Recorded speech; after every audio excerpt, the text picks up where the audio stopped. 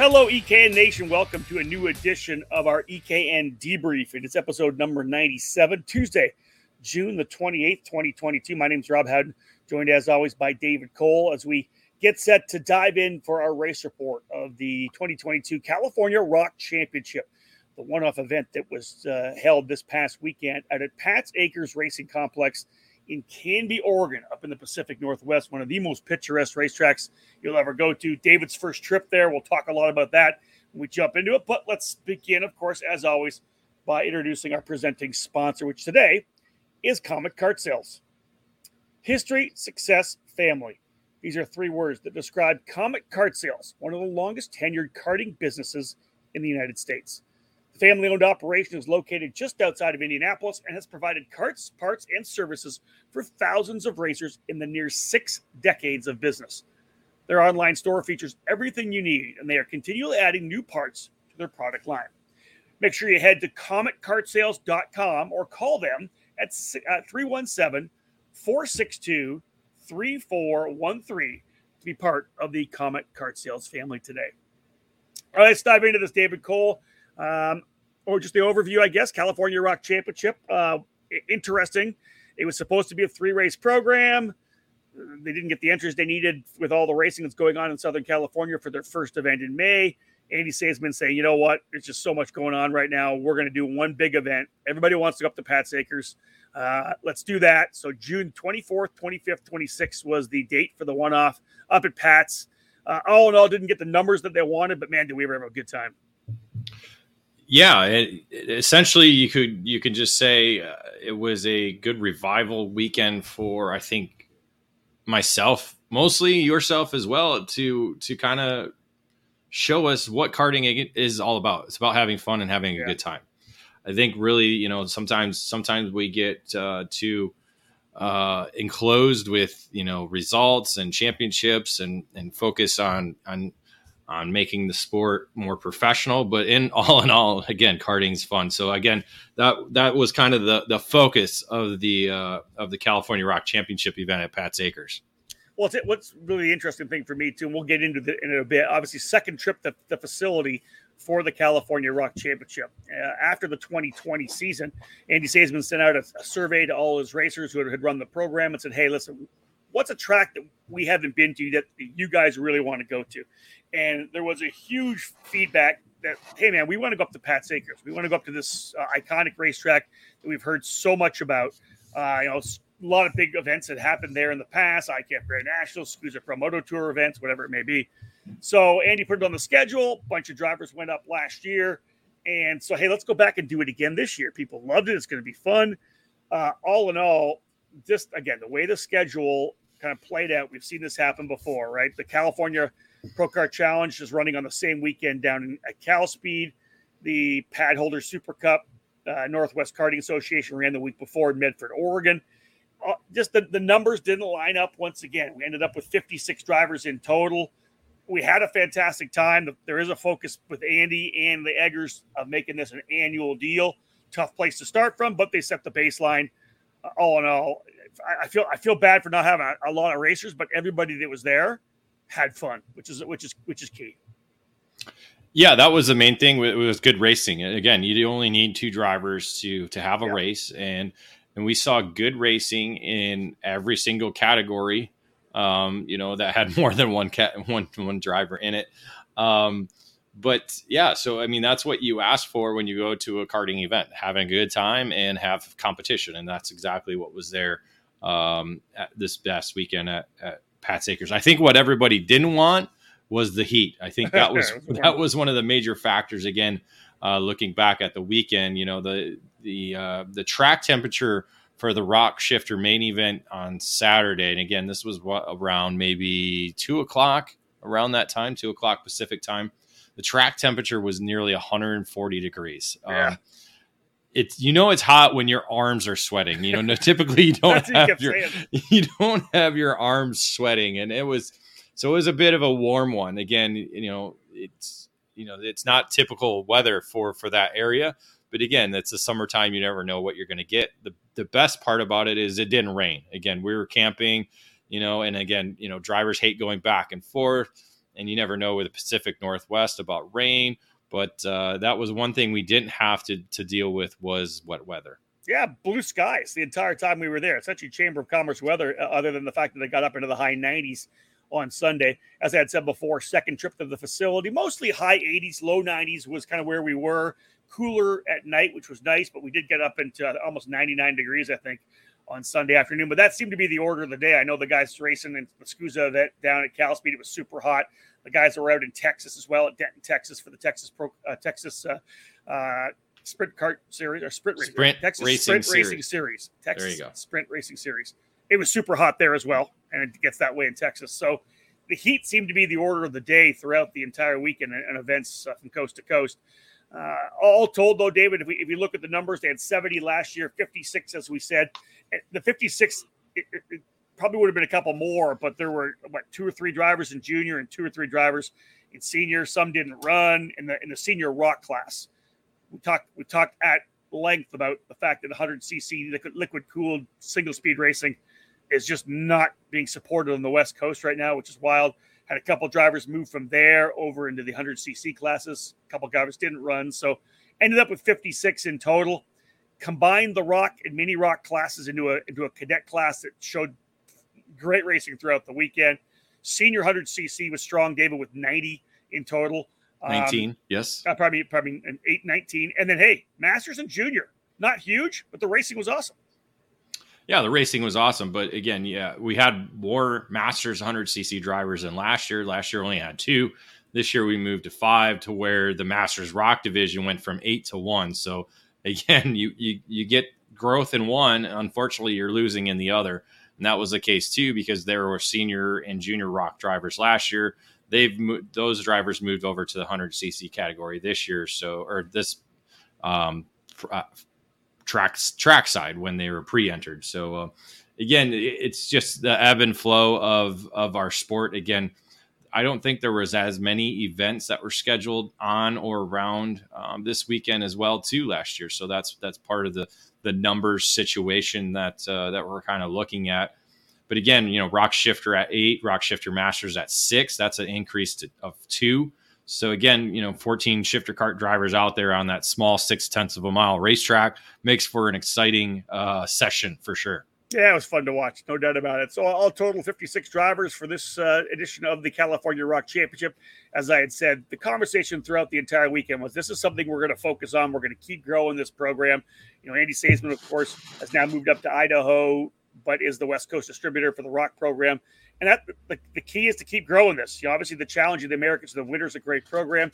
Keep building the Rock program on the West Coast. And this one-off event is going to be something they do again next year. A lot of cool thoughts. They're throwing around a bunch of different ideas of how to make it even more enjoyable weekend next year. We'll talk more about that before we're all done. But let's go to our first break. When we get back, we'll jump into the Paddock Pass, chat a little bit more just about essentially what we started here with, just the overall feel of the weekend.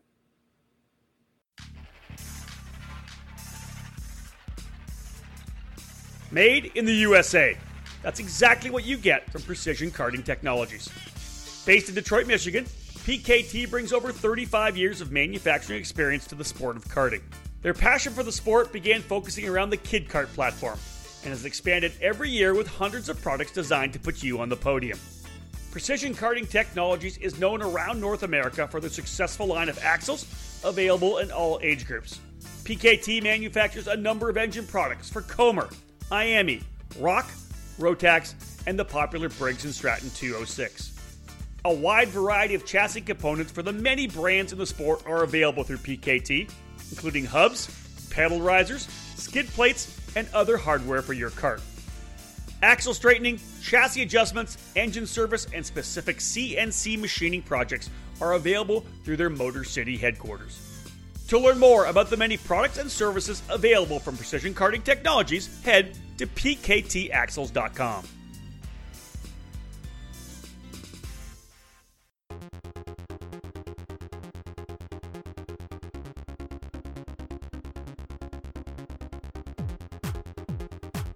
You can buy all the latest and greatest products on the market, but when you're karting to win, it boils down to one thing: you, the driver. Gain the knowledge and abilities by investing in yourself at the Alan Rudolph Racing Academy, and you'll find those extra tenths of a second you need to put yourself on the podium. The school was established by SuperKarts USA Hall of Fame driver Alan Rudolph, with decades of victories and championships in multiple forms of the sport, including other disciplines of racing. The Alan Rudolph Racing Academy, located at the Speed Sports Racing Park in the metropolitan Houston area, is designed to teach driving skills at all levels. The instructors of the Academy have decades of racing experience and educating drivers of all ages. Classes at the Academy will teach the concepts and skills needed both behind the wheel and off the track. From the beginning kart racing experience and intro to karting courses, to their advanced 1-day and 2-day courses and karting clinics, the Alan Rudolph Racing Academy can improve the skills of any driver. For more information on the specific programs that the Alan Rudolph Racing Academy can provide for you, head to speedsports.com and click on the Racing Academy page. Be sure to follow the Academy on social media by searching for Alan Rudolph Racing Academy. Welcome back to episode number 97 of our ECAN Debrief, the wrap-up of our ECAN Trackside Live coverage, where we dive in and do a full report on the event that we were just at. This one, we're talking about the California Rock Championship at Pat's Acres Racing Complex. I'm Rob Howden, joined by David Cole. The Paddock Pass now presented by Parolin USA. It all started in 1994 when former kart driver Albino Parolin decided to move his passion for karting from the track to his small workshop. That's when Parolin was born. Parolin USA is North America's source for Parolin products, and they run a factory race team at all the major SuperKarts USA, USPKS, and Rock Cup USA events. The Parolin chassis lineup for 2022 includes the Invader Shifter, the Le Mans Tag single-speed chassis for junior and senior drivers, the 28mm Opportunity model for the cadet classes, and the Daytona 4-cycle chassis. Get on the chassis that's winning. Drive a Parolin. For more information, head to ParolinUSA.com. So, David, we talked about having fun. Great racing. Well, we had great wheel-to-wheel action, fantastic track, awesome atmosphere, an iconic facility. But from the very beginning, when you and I were talking about this on the way home, we're like, okay, what do we start with the Paddock Pass? We say this. I came back with basketball, steaks, smash burgers, and rental carts. Smash burgers, yeah, they were smash. Yeah, we had fun. we had fun on the weekend. We camped out, right? There's a number of people that had the campers there. We rented a camper, a trailer, and had fun, and just we hung out. It was just for you and I, and the way we normally do things, back to the hotel, thrashing away. We just kind of capped off the day, had a cold one, and was able to grill out. It was a really fun weekend, all total. Yeah, again, bringing the fun back into karting. That's kind of the synopsis of the weekend. Again, Andy's Challenge in America's program and the California Rock Championship. It's about having fun. Good, all the way dating back to the Gators program. When it was Gators, the regional program he had in Southern California. It was always about having fun, and a lot of programs start that way.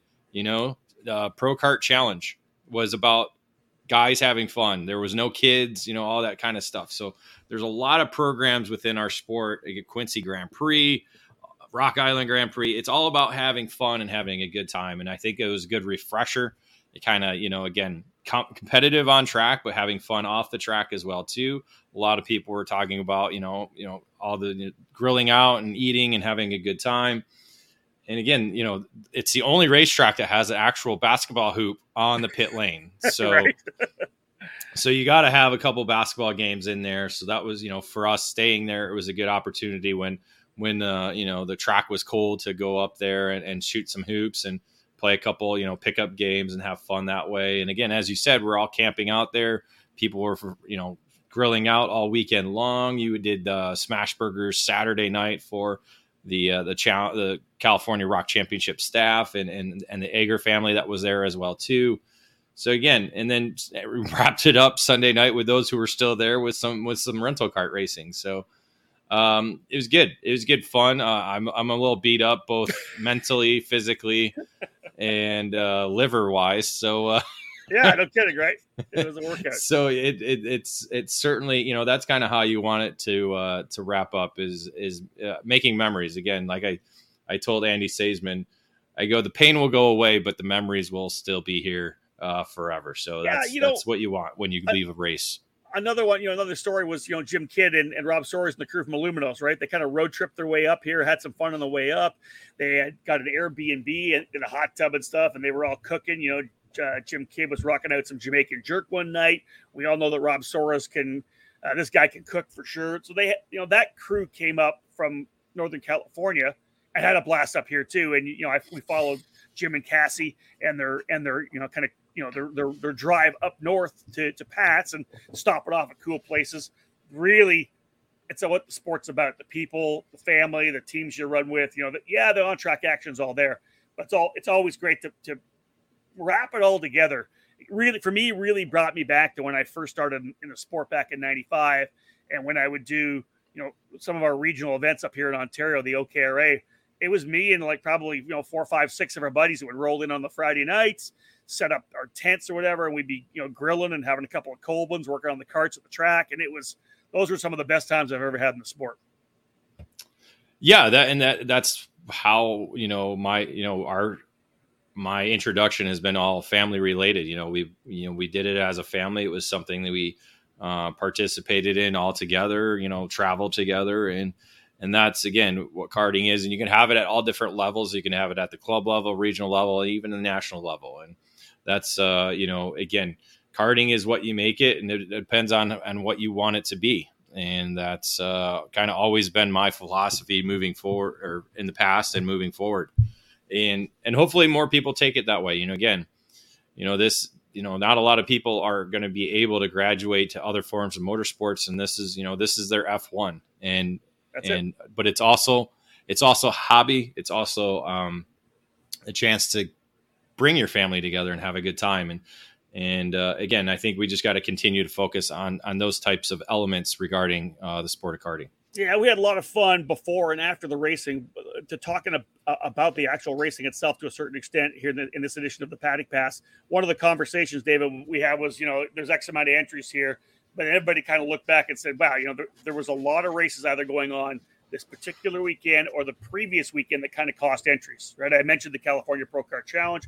There was a series event in Colorado. Talked about the Northwest Karting Association. Rock Sonoma was coming off an event. Just a lot of races that would probably cost entries for this particular race up at Pat's. Yeah, it doesn't allow people to do a one-off type style event. That's something that you struggle with having a one-off. You got to build a base, and that's unfortunately the tough road, and that's kind of where the event is right now. And it's now, okay, we have 364 days to figure out how do we get clubs and series and other promoters to kind of, figure out a good way to work around it, to find an open spot. Because again, like I talked about previously, I don't think there were a lot of races going on at this time last year. So it was a perfect time to do it. Now this year, all of a sudden, like you said, we had California Pro Kart Challenge, we had the Colorado Karting Tour, we had Texas Sprint Racing Series, all going on at the same time as the challenge, or the California Rock Championship.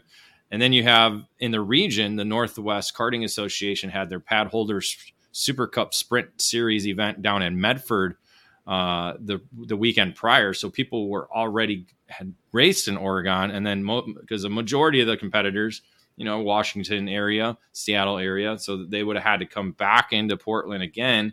So not everybody was up in arms about that, or willing to do that. Plus, they were midway in their championship.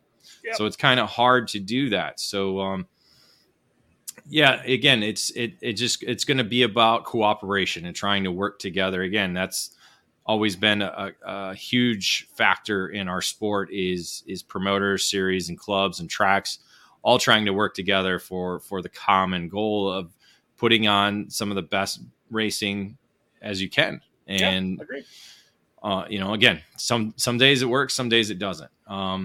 And you just kind of have to keep rolling with the punches and figure out what's the best route and what's the best avenue to go.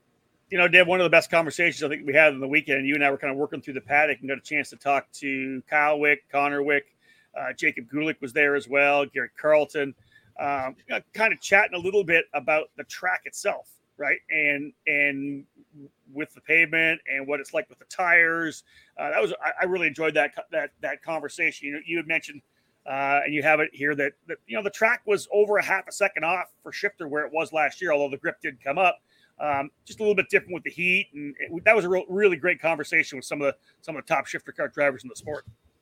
Yeah, because this is a track that's not utilized a lot for competitive karting. It's mostly a rental kart track. Hell, Monday when we left, it was being used for motorcycle school. So, that was one of the worries that, hey, the motorcycle's going over the rubber that was all laid down. They're not used to having that type of rubber buildup around that racetrack. So, it's an interesting scenario. And again, it's all based on, the amount of events that go on. And it's also based on the amount of karts that are on the racetrack. So maybe because there wasn't quite enough amount of karts that there wasn't enough grip laid down, or it could just be the weather having a major factor. Obviously when you get track temperature up there in 140 degrees, it's a little bit becomes a little bit more greasier and not able to actually lay the rubber down. So it provides more grip. But again, a lot of different factors, but that was an interesting note to hear from Gary and them. Yeah, that's it for the Paddock Pass. Let's go for another break. When we come back, we'll jump into the race report, and we'll start things off with Rock Shifter Senior and Senior 100cc. There's a new hot button name in American safety equipment, Stilo USA. Every product with Stilo is focused on safety, comfort, and function. Stilo USA is happy to provide you with the proper safety apparel to keep you protected on the track, and their karting lineup is second to none. The ST5 KRT karting helmet is available for $599. Manufactured using a lightweight and extremely strong composite material, the KRT provides an excellent fit and comfort level due to its dual density interior foam lining, and it's equipped with a symmetrical visor that offers excellent vision and an effortless central visor locking system. The ST5 CMR standard was developed jointly by the FIA Institute and Snell Memorial Foundation to ensure safer and lighter weight helmets for the younger karters. Drivers rave about the superior comfort levels, lightweight construction, and the unparalleled field of vision. The perfect youth helmet is available for $549. Stilo didn't stop with their helmets either. The newly developed Carbon Curva Rib Protector is unlike any on the market, with its form-fitting solution to offer superior protection. Head to StiloHelmets.com to review these and many more products to keep you safe on the track. Stilo. Any competition, one helmet.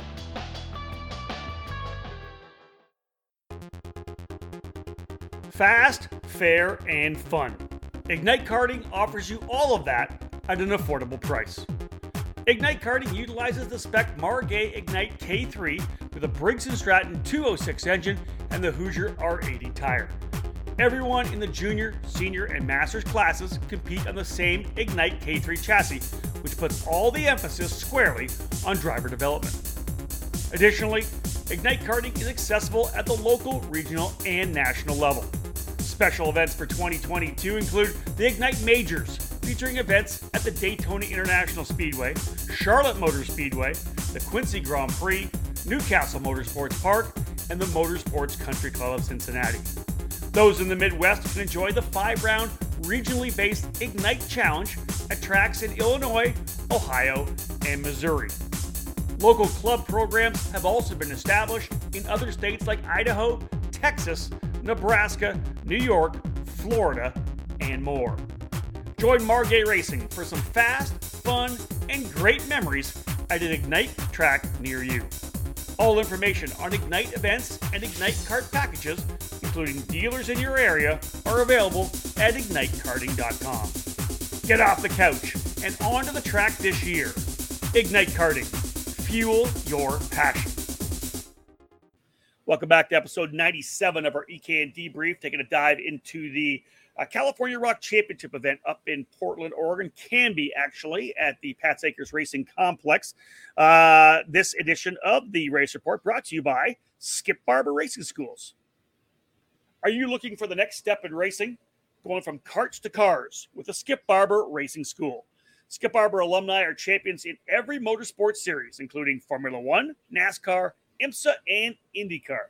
Get behind the wheel of a Skip Barber Formula 4 car featuring a 160 horsepower turbocharged engine. Our highly structured and competitive Skip Barber Formula Race Series is the perfect platform to start your racing career, so you can fulfill your dream of becoming a champion.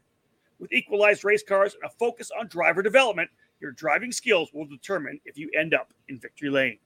Learn more about the Skip Barber Racing School at skipbarber.com or call 866-932-1949. All right, David, let's jump into the race report here. We'll start with Rock Shifter Sr. Really only one name all weekend long, and that was Kyle Wick. This guy was absolutely flat dominant with GFC karting, running the black and yellow colors of Track Magic, the iconic American brand. Kyle just, again, one of the top shifter kart drivers in the country. His only falter on the weekend was not getting off the line well from pole in heat racing 1 and 2 when Jacob Gulick was able to get the whole shot on him. But Wick quickly went back to the lead and really dominated the action and was able to win on Sunday as well. Yeah, and if I recall, I think Wimsett got in there one time as well, too. I think he might have put back Wick down to third. I think it might have been even the opening heat race there. But yeah, it's better to do that early on in the weekend than when it all counts. And that was in the main event. Wick was able to get off the line clean and get through the opening couple corners without relinquishing that top spot. But again, a dominant performance by Kyle Wick and aboard that Track Magic machine. Again, looks great. All that green there at Pat's Acres. You mix in that Track Magic yellow and black. It's a great equation to get some solid photos on the weekend. And you took some great stuff. Your shots this weekend were fantastic. They really looked good. So qualifying, Wick P1, Gulick second, Wimsett third. How about Joey Wimsett, 30 years of age, out there gunning with the big dogs and was able to hold on over the 22 lap distance in the main event. Yeah, again, he hasn't raced since the Super Nationals in December, so it's been a 6-month absence for him behind the wheels. So he did go out. I talked to him earlier in the weekend. He went out, last week and got in some laps just to shake off a little bit of rust. But again, yeah, it's showing. When you race at the home racetrack, it helps get those kinks out quickly and early. And he certainly showed the pace because Wick and Gulick have been among the top 2 drivers in shifter kart ranks all season long. Yeah, indeed.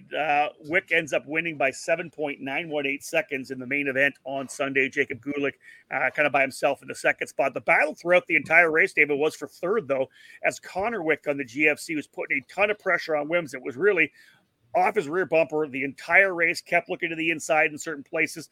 Wimsett slowly starting to kind of cover off the inside of turn 4, the right-hand hairpin, which is a primary passing opportunity, kind of run that semi-defensive line through there. Wimsett didn't have it easy. Connor Wick certainly put the pressure on for 22 laps. Yeah, he made Joey work for it hard. There was a lot of pressure there. And again, a great performance by Connor Wick. He continues. It's almost like how we saw Gulick last year, just continually get better and better. I think this is kind of Connor Wick's kind of progression year as he continues to get a little bit quicker and quicker and a little bit more comfortable, I think, being up there towards the front end of the field. Kyle Dupel was pretty good as well. We saw him come back into CRG. Haven't seen Kyle on a kart for a while. He was able to come back and kind of was right in the battle there in the top 5. I think he qualified P4. In the end, he did not finish the main event. Cameron Egger on the Croc promotion was dialing things in throughout the weekend. David, he ended up capping off the top 5. Yeah, just not quite the pace there to be able to compete there with the top 4. But again, powered through and was able to claim that top 5 finish. A number of the categories that we'll talk about here as we do the debrief and go through the race report segment had one driver kind of dominated the action.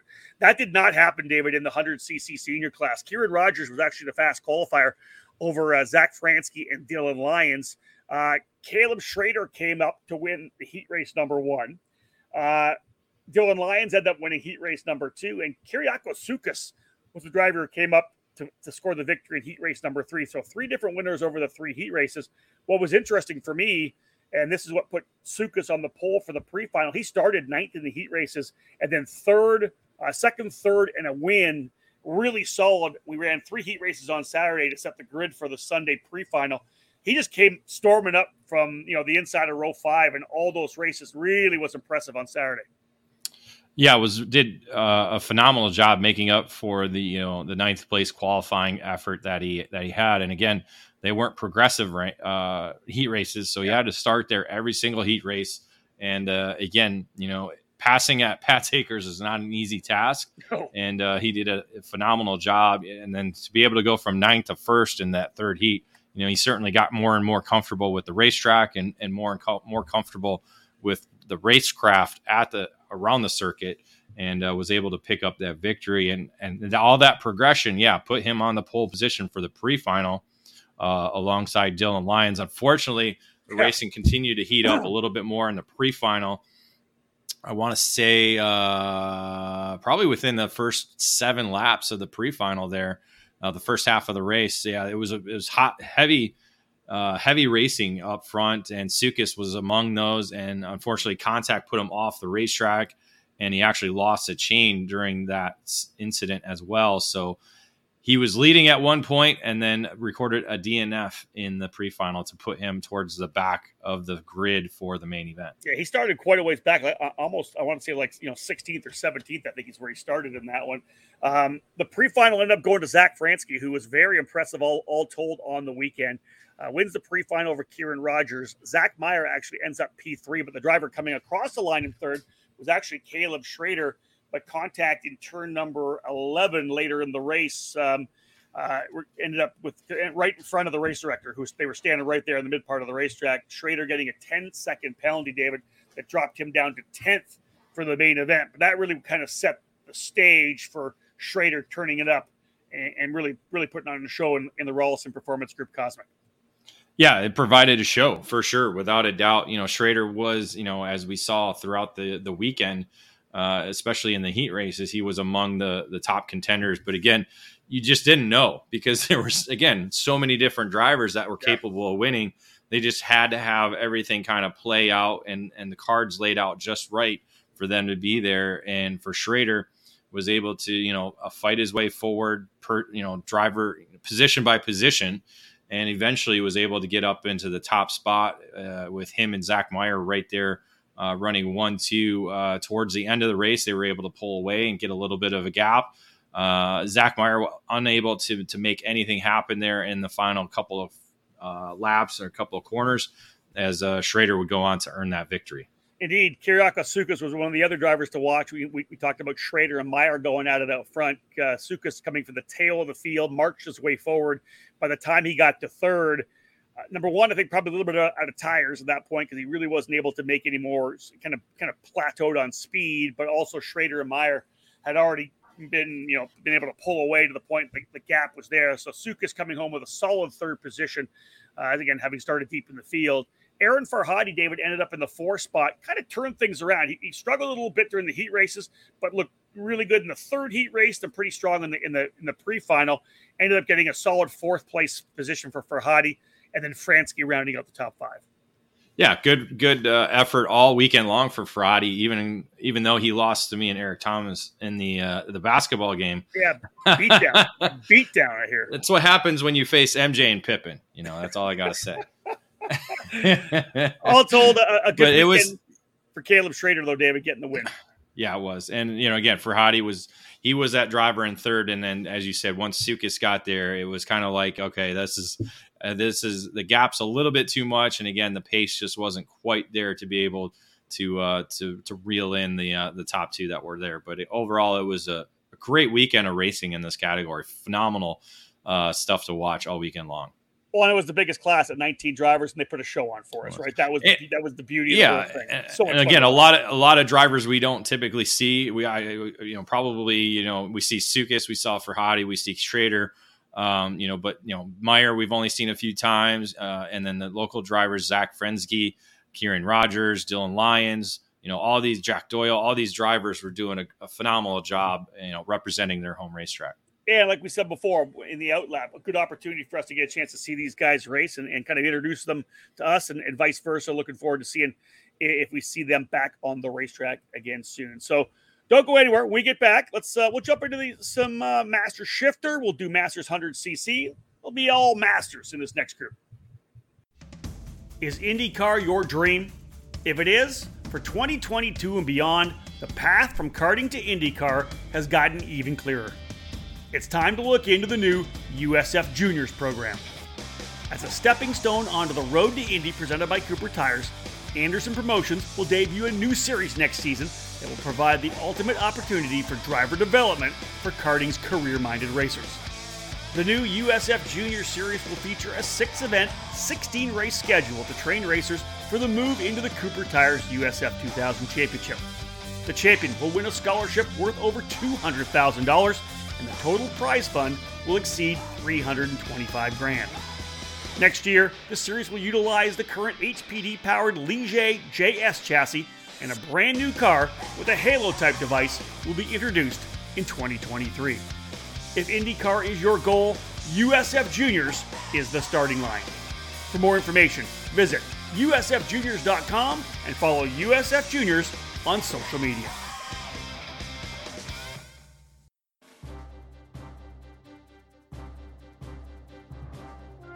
Powered by technology, DID racing chains have a worldwide reputation for superior quality and reliability. Meticulously engineered and manufactured in Japan, DID Genuine Parts are the world's #1 original parts supplier for Japanese and European motorcycle manufacturers.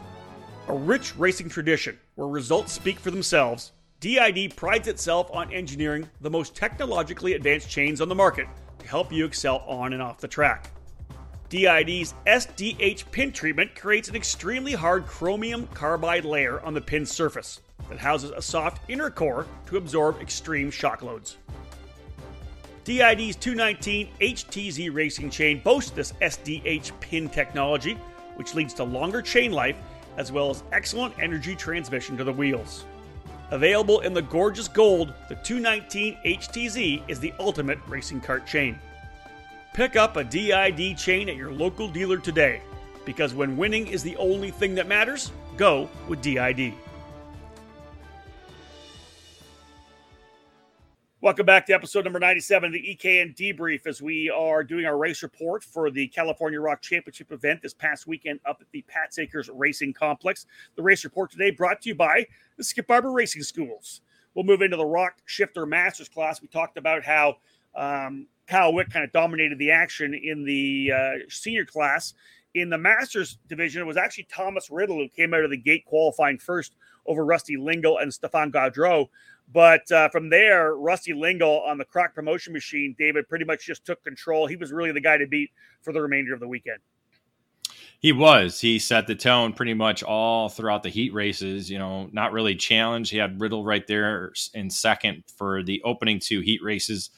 Riddle had an issue prior to Heat 3. I think it was a cracked chassis, so he was unable to make the start as they weren't able to get that repaired in time for the 3rd heat race. So that allowed Jim Kidd to actually move up into the 2nd spot.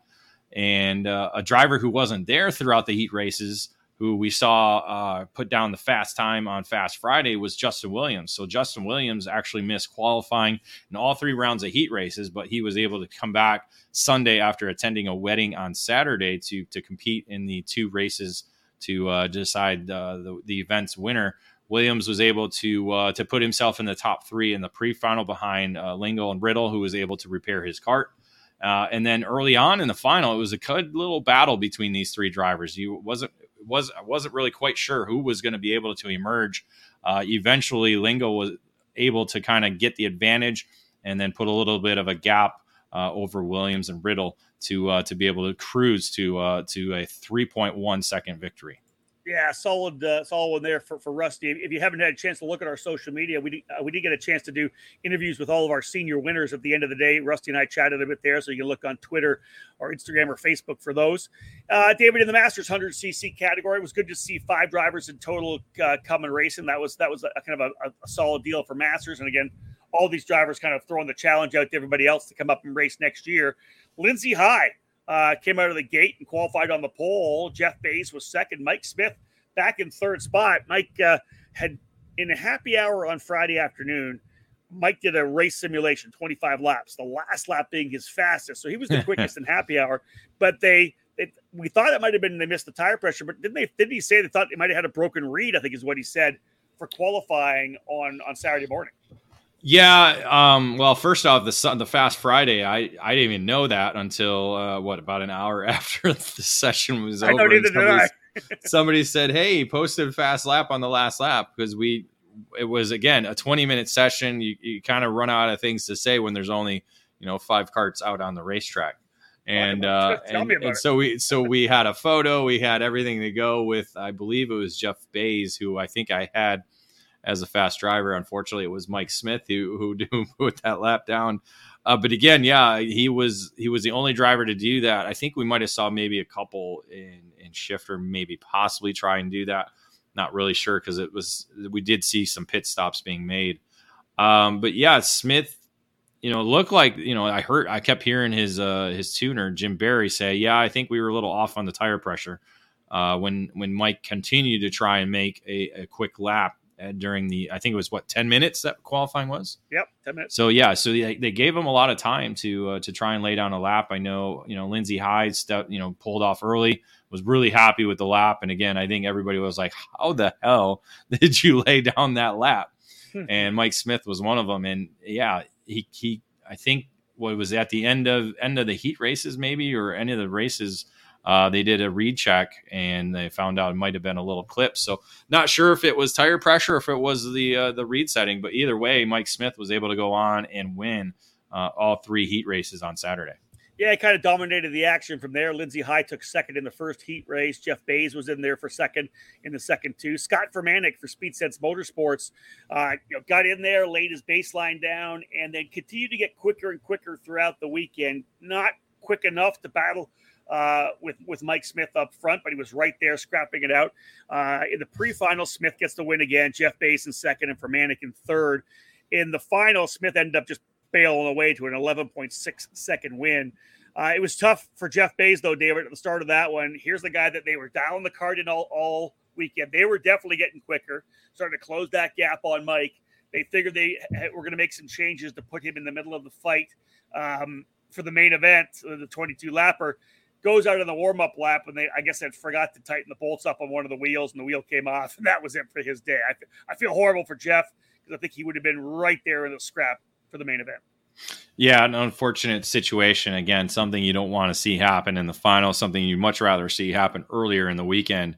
Came out of turn 1 and 2, and the tire was dislodged from the cart. So not exactly the way you want to end, especially with a chance to earn a ticket or even an entry or free tires towards the Rock Vegas event. And essentially that gave Mike Smith a pretty clean slate to drive off and cruise for the 22 laps for the victory. Yeah, that was up for grabs. The winner of all the categories winning a full entry package to go to the Rock Vegas event in November. Entries, tire, and fuel. Second place getting the entry fee. Third place getting a set of race tires. So again, as you said, Smith with the victory. High second for Manick in third. Rene Bine wrapped up the drivers' P4 that finished, and we're able to get to the checkered flag. One driver in the Masters Rock category that was expected to be more ended up with one. That was Chad Wallace. He gets the ticket to go to Rock Vegas. Chad just was kind of there cranking out laps throughout the weekend and would love to have had more competition, but he will be, I'm sure, faced with a pretty good grid, David, when they get to Vegas in November. Yeah, and the one positive from the weekend, he didn't get the cart dirty. He kept it on the racetrack for every session, went out in every session, kept it clean. Aside from the typical wear and tear of racing, but so Chad's going to be obviously one of the first entrants to the Rock Vegas event in the Masters Rock category. I do believe, though, he finished as the race winner, but with a 10-second penalty because he didn't tab all 4 wheels inside the lines. That is true. Yes, he did inquire a penalty in the main event. We were like, we heard the radio call. We were confused. We thought it was for the Masters 100cc, and Mark Michione was having some fun. He was having some fun. Yeah. At least it keeps Chad Wallace on his toes. That's exactly the one thing you got to do is you got to keep on him. All right, folks, when we get back after this quick break, we'll dive into Junior 100cc Mini Rock and Micro Rock as we get closer to the end of this edition of the debrief. You want the best, you just gotta roll with the best. Streeter Superstands. This is Jeff Wessel from StreeterSuperstands.com. You wouldn't put subpar parts on your racing cart, so why put that cherished ride of yours on anything but karting's #1 lifts and stands, Streeter Superstands. Streeter is the original and genuine manufacturer of the second-to-none Bigfoot rolling stands, stackers, uprights, and industry-leading Superlift. We also manufacture and sell the largest and always growing roster of trailer and shop accessories like tire, engine and jug racks, cabinets, spray can trays, bead breakers, and tons more to outfit any size trailer, team, and budget. Streeter Superstands has over 30 continuous years of experience. We're kart racers just like you and know that the Streeter name represents the absolute best in stands, lifts, and accessories for karting enthusiasts worldwide. Durability, affordability, unmatched quality, and customer service, that's what sets us apart from the rest. Check us out now at StreeterSuperstands.com. Roll with the best, StreeterSuperstands.com. The new face of competitive karting in the Pacific Northwest region is RaceLab. The full-service karting operation is located at the state-of-the-art Kartplex facility in Oliver, British Columbia, Canada, providing everything you need to hit the track or put yourself in a successful driver development program. RaceLab is the official North American distributor for the TB Kart chassis brand, providing the full range of models from kid kart to shifter kart. Villeneuve Racing Karts is their flagship product, available only through RaceLab. The brand carries the name of Formula One champion and Indianapolis 500 winner Jacques Villeneuve, with each model produced by TB Kart. Kartplex, the home of RaceLab, is situated on the grounds of the Area 27 Motorsports Park.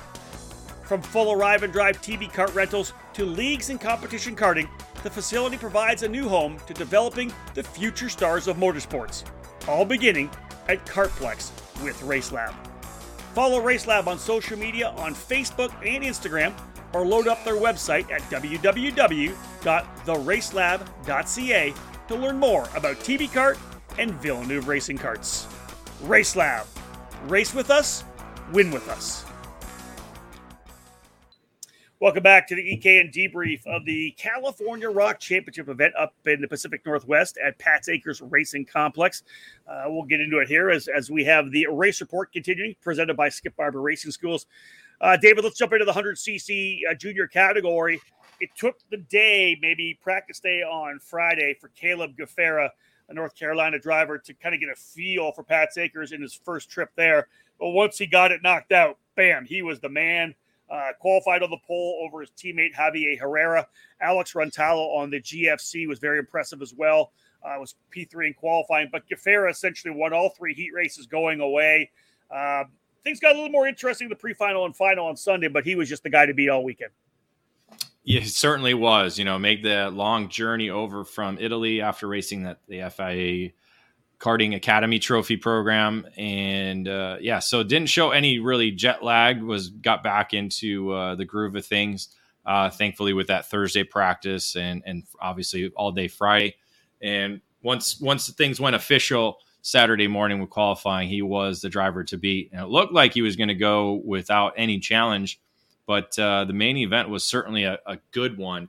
And this was when Alex Rantala and Christian Cameron were able to put on a challenge. They actually dropped Caleb down to the third position early on in the main event. So it was a good little battle. It was each driver kind of measuring up one another, figuring out where they were, and that was something we knew is Caleb's kart was going to come in late, because we saw that in all the heat races. Even though he won by a sizable margin, he was putting down those quick laps late in the race. So it was a good little race that we saw. Once he got around Cameron, he then went after Alex Rantala.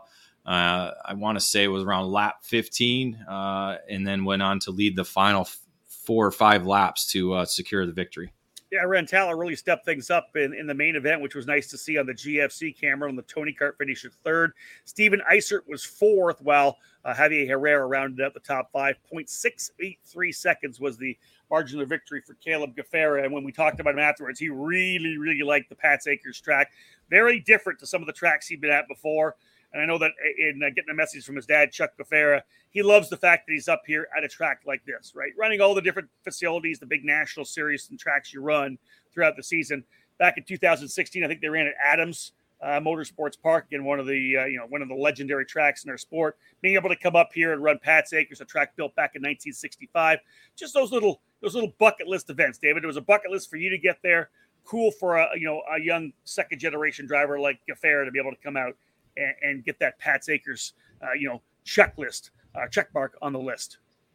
Yeah, and also it was a good weekend working with Javier under the Rolison Performance Group tent. They were as we saw, nose to tail in qualifying, yep. And so it was good. Caleb got to work with Javier there a little bit, and because I don't recall seeing Javier ever at Rolison under the Rolison Performance Group tent, so this might have been his race debut with the team, mm-hmm. And certainly Javier was in the hunt all weekend long.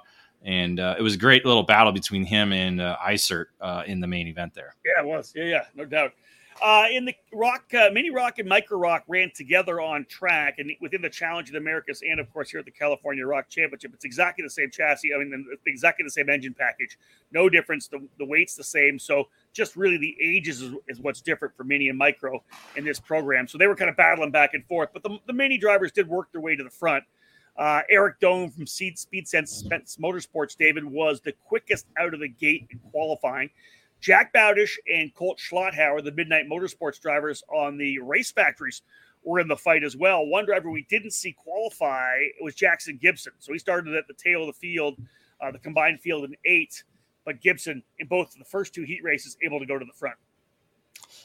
Yes, an issue in qualify. I think it was, I'm not sure if it was electrical or something that kept him from completing a lap in qualifying. So Jackson had to come from the tail of the field in all 3 heat races. The opening 2 heats, he was able to knife his way forward and grab that victory. I want to say it was it contact or possibly another mechanical that took him out of the race in heat number 3. That allowed Bowdish to be able to score the win in Mini with Doan in third and second. So that kind of shuffled up the pre-final order, but Gibson was right back up front, scoring the victory in the pre-final. And then it was certainly a wild main event. Yeah, the main event was a ton of fun to watch. It was essentially Jack Bowdish and Jackson Gibson who were able to pull away. Colt Schlotthauer kind of had slotted into third, but he was a ways back, wasn't able to catch up at the end. Bowdish and Gibson were going at it, and in turn number 10, which is essentially a left-hander, tight kind of increasing radius left-hander that comes back to that turn 11 right-hander. On the penultimate lap, Gibson made a great move. Surprised us all, dove to the inside. I think he surprised Bowdish as well. Was able to take the lead, comes around to get the white flag, but coming back in through the 1-2-3 combination to the right-hand hairpin turn 4, just didn't run the defensive line, not even a half defensive line. That put Bowdish back down to the inside. He makes a great move, takes the lead. David, they get right back around to turn number 10 again. Gibson goes for it again in the same spot. I think that Bowdish kind of knew it was coming, was kind of starting the defense. Gibson wasn't quite there early enough. The two make contact. They go off the racetrack. Schlotthauer ends up coming through with the win. Yeah, the two got tangled up. Again, the carts got a little bit connected to where they weren't able to get going right away. Yeah. So that obviously gave the room for Colt to come through and take the lead and then go on to score the overall and class victory by 2.6 seconds over Eric Doan. Yeah, Doan ends up finishing in second spot, Bowdish in third, Gibson fourth, as David said, able to get rolling again. In the micro rock category, it was Kason Hodge was really the guy to beat throughout the weekend. Qualified actually on the overall pole. He and Eric Doan were P1 and P2. Axel Bowdish in second, Max de Guzman in third in the qualifying run. Jackson Benham was fourth. But David Hodge really was running in the top 3, top 4 all weekend, and he was able to sweep all of the micro rock sessions to get the win by almost 20 seconds over de Guzman. Yeah, he was in the mix there with the mini drivers all weekend long. Wasn't challenged by any of the other micro drivers up front. So again, it was Hodge to lose, and fortunately for him, was able to keep it clean and nearly pulled off the overall win when that incident happened, as he was closed up on Colt, unable to make a move, and possibly maybe took a smart move by not trying to force anything and keep it clean to be able to score that micro victory. Yeah, and of course, getting the package to go down and run at the Rock Vegas event. But we've saw this out of Kason Hodge before. That's kind of the speed, David, he showed us coming out of the gate to start the 2022 season at the Challenge of the Americas, right? He was right in the middle of the top 10 every weekend there, running against the guys, at mini age. Yeah, exactly that. That's something we haven't seen yet outside Challenge. We're looking, he talked to Austin Elliott, and he said, yeah, they're working on some things, but it was certainly a good bounce back weekend to be able to show that dominating performance and then be able to run with the mini drivers as well all weekend long. All right, final commercial break, folks. When we get back, we'll wrap things up. We'll have a look at our Constructors Championship, and we'll give you the EKN Trackside Live race calendar for July. Stay tuned. We'll wrap it all up after this.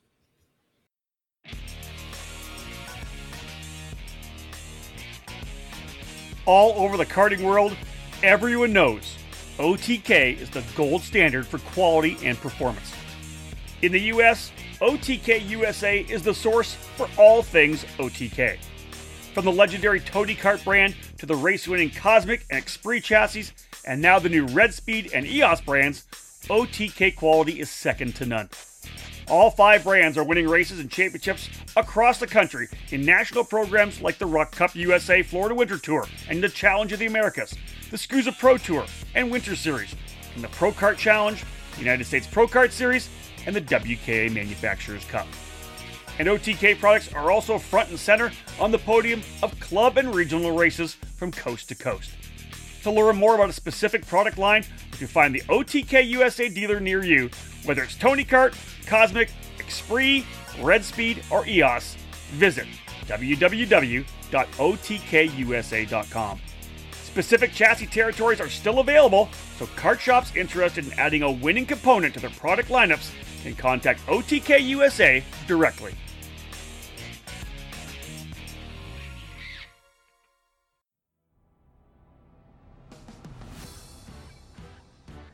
Motor mounts are critical to producing 100% of the power your engine has to get you on the podium each and every time. Odenthal Racing Products provide the best motor mounts in the karting market today. Odenthal Racing Products is a family-owned and operated business with decades of karting experience, providing products with unmatched quality and value for the karting market. Our newest product is the Pro Series mount for 2-cycle engines, available in 0, 5, and 8-degree angles, providing a rigid structure to help keep vibration to a medium with fins underneath to help dissipate heat off the engine. Our 4-cycle EZ set is one of the most popular mounts for the Briggs & Stratton 206 power plant. Multiple mounting holes provide the most adjustability, depending on your chassis and seat placement. To ensure a tight fit to your chassis, ORP wedge clamps get the job done, featuring a number of updates to its design for a lower profile and lighter weight. The clamps are available from 28mm to 32mm in both standard and Euro sizes. Head to OdenthalRacing.com and find a dealer near you. Odenthal Racing Products, made in the USA. Welcome back to the EKN Debrief, episode number 97, closing in on that number 100 mark. This debrief, of course, has wrapped up our trip up to the Pat's Acres Racing Complex for the California Rock Championship, a one-off event that provided entry packages to the winners. Second and third place also getting support to head to the Rock Vegas event in Las Vegas in November. David, let's just wrap things up. The bottom line is it was a really fun, exciting weekend at a very historic racetrack built back in 1965. But you mentioned it from the very start. All it takes is 2 drivers to have an exciting race. We had a lot more kind of in the fight. There were battles throughout the field. We didn't have a huge grid in all the categories, but man, there was just really good racing. Is it 6 turns or 12 turns? I can't remember. Yeah, the English will tell you there's 6 corners. I was calling 12 all weekend long, and the map we saw says 12. The map we saw says 12, even though they revised a certain section that got taken out by the river. It is then which they call River 1 and River 2. So those aren't official corners according to them. But yes, it is. It's certainly a fun. It was fun and an exciting weekend, and it checked off again for me and for others who made their first trip there. Checked it off the bucket list. And again, it has a lot of different elements. I kept telling people, reminded me of like East Lansing Kart Track here, like a lot of the old tracks that were built in the 60s, where there's still these trees all around the paddock, all around the racetrack. You don't typically see that anymore. You think about Newcastle, you think about Utah, you think about, Sonoma. There are literally no trees anywhere at those facilities. It's almost like it's almost like a natural amphitheater, right? It's not that there's mounds around the outside of it, but you're completely covered all the way around the outside with trees, right? So you literally feel like you're racing inside, a stadium, which is one of the things I love about it. Yeah, and I almost wish they would have used like river in the name or something, because again, you have an actual river that goes around the entire facility, and again, it made I'm guaranteed they didn't have to move a lot of the dirt to be able to lay out this racetrack, and they just used the natural terrain to kind of use for the banking and use for the different little hills that they have on certain sections of the racetrack. Again, it just has that natural mystique to it. Love it. And again, a lot of the conversation throughout the weekend was about how they can add to this event, because the plan is to make it an annual race. Andy and Chris Egger are hooked up. We're going to do this for drivers that race the Rock on the western half of the country. Let's make this kind of a go-to event to come to at a tremendous racetrack. And you heard stuff about maybe having a band on Saturday night, getting more people to come and camp, have some more post-race activities. We had a chance to be there. A number of people had their campers there. I think you get some more campers there. You do a little grilling out one night. Maybe have a big barbecue. You bring a band in. There's some of the stuff you could do to make this a really cool camping weekend for families as well. Well, and I also think because of how close it is to Canby, how close it is to Wilson. Was it Wilsonville? Wilsonville, right? Yep. Yeah. Yep. I think it's a great opportunity to bring in spectators, and you're talking about bringing in bands. Well, you open it up to the public. You still have, you tape off the paddock somehow, so that way, the spectators aren't allowed to just run right in, or somehow kind of mix it in. But you get kind of like that Rock Island, that Quincy Grand Prix type feel to it. Yeah. I think that could be a possibility. Again, if anything, it opens the eyes up to the local community about the facility and about the sport itself. And again, there's no better feeling than racing in front of spectators that you don't know. That's always, something we've talked about. How do we bring karting to the masses and stuff like that? I really think if you mix in a kind of like a public concert, kind of like how we have at Rock Island Grand Prix, where they have, the concerts at night. If you're somehow able to do it on site, because there's a lot of land there where they had, multiple concerts before. Yep.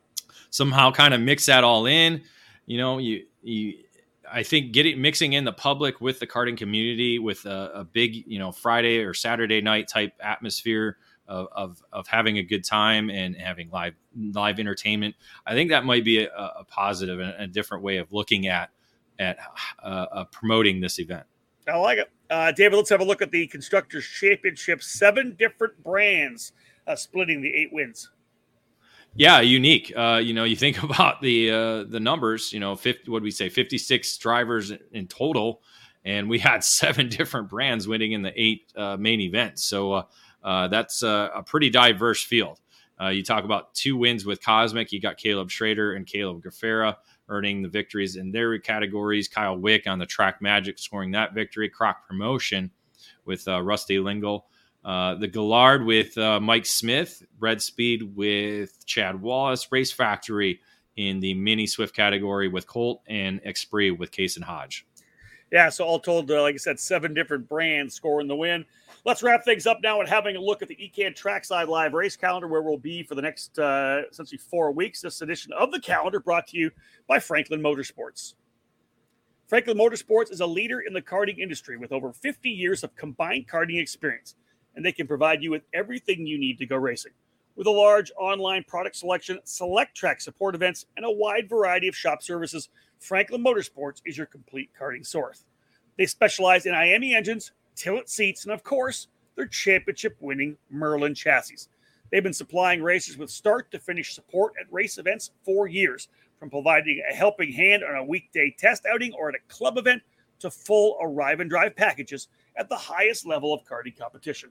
For all things karting, visit franklinkart.com.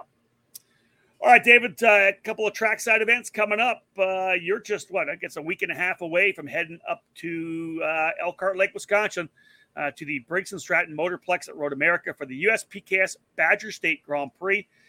Again, the USPKS, who have had such great numbers throughout the season, heading to one of the coolest racetracks in the sport as well, the one located right inside America's National Park of Speed. That's the term. There you go. America's National Park. I knew you knew it. I wasn't going to doubt it. I get there.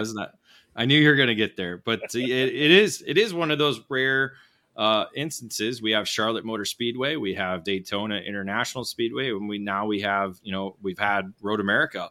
It's kind of been the hidden gem. That was something that we pointed out in 2020 when USPKS went there for the first time. A lot of people had not been there ever before in the sport of karting.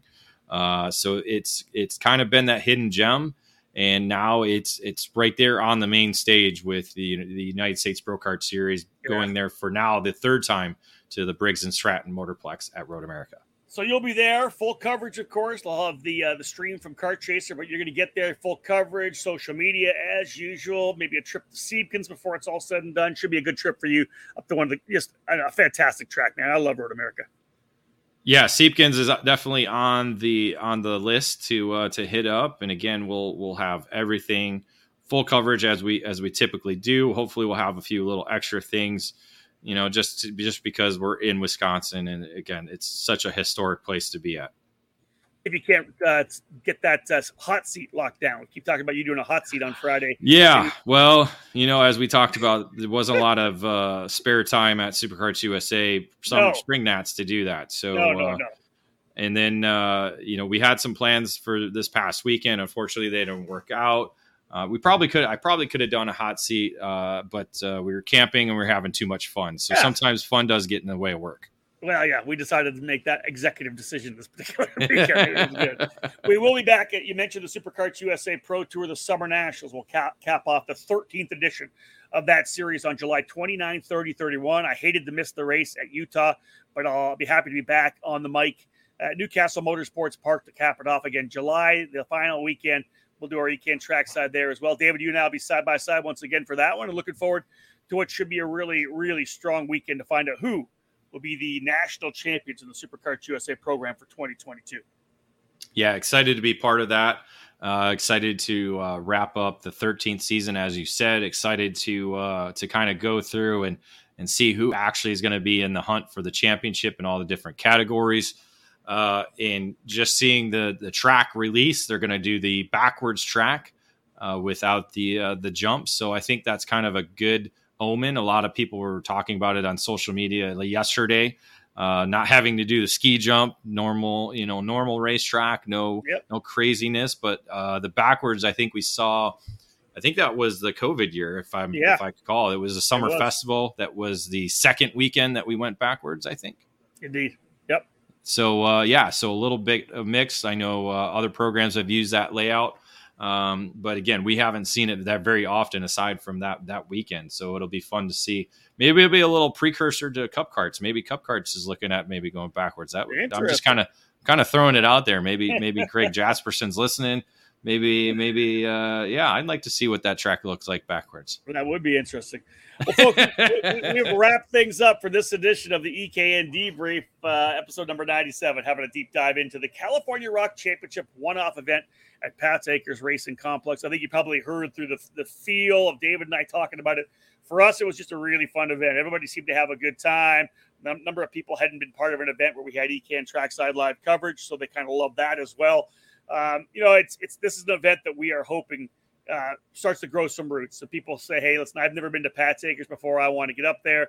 Drivers like a Jim Kidd, who actually came last year and was for sure coming back up this season as well. I think you'll see more people say this is a race and a track I want to go to and a race I want to be part of. And we know that obviously there's a lot of people that are passionate about running Andy Seisman's events, whether it be the Challenge of the Americas, whatever that is. I think we'll see this particular race, whether they call it the California Rock Championship being in Oregon. That may change for 2022. But we hope that you join us up there whenever that date does get locked down. That wraps things up for this edition of the Debrief, folks. Thank you so much for tuning in. On behalf of David Cole, my name is Rob Howden. Bye for now.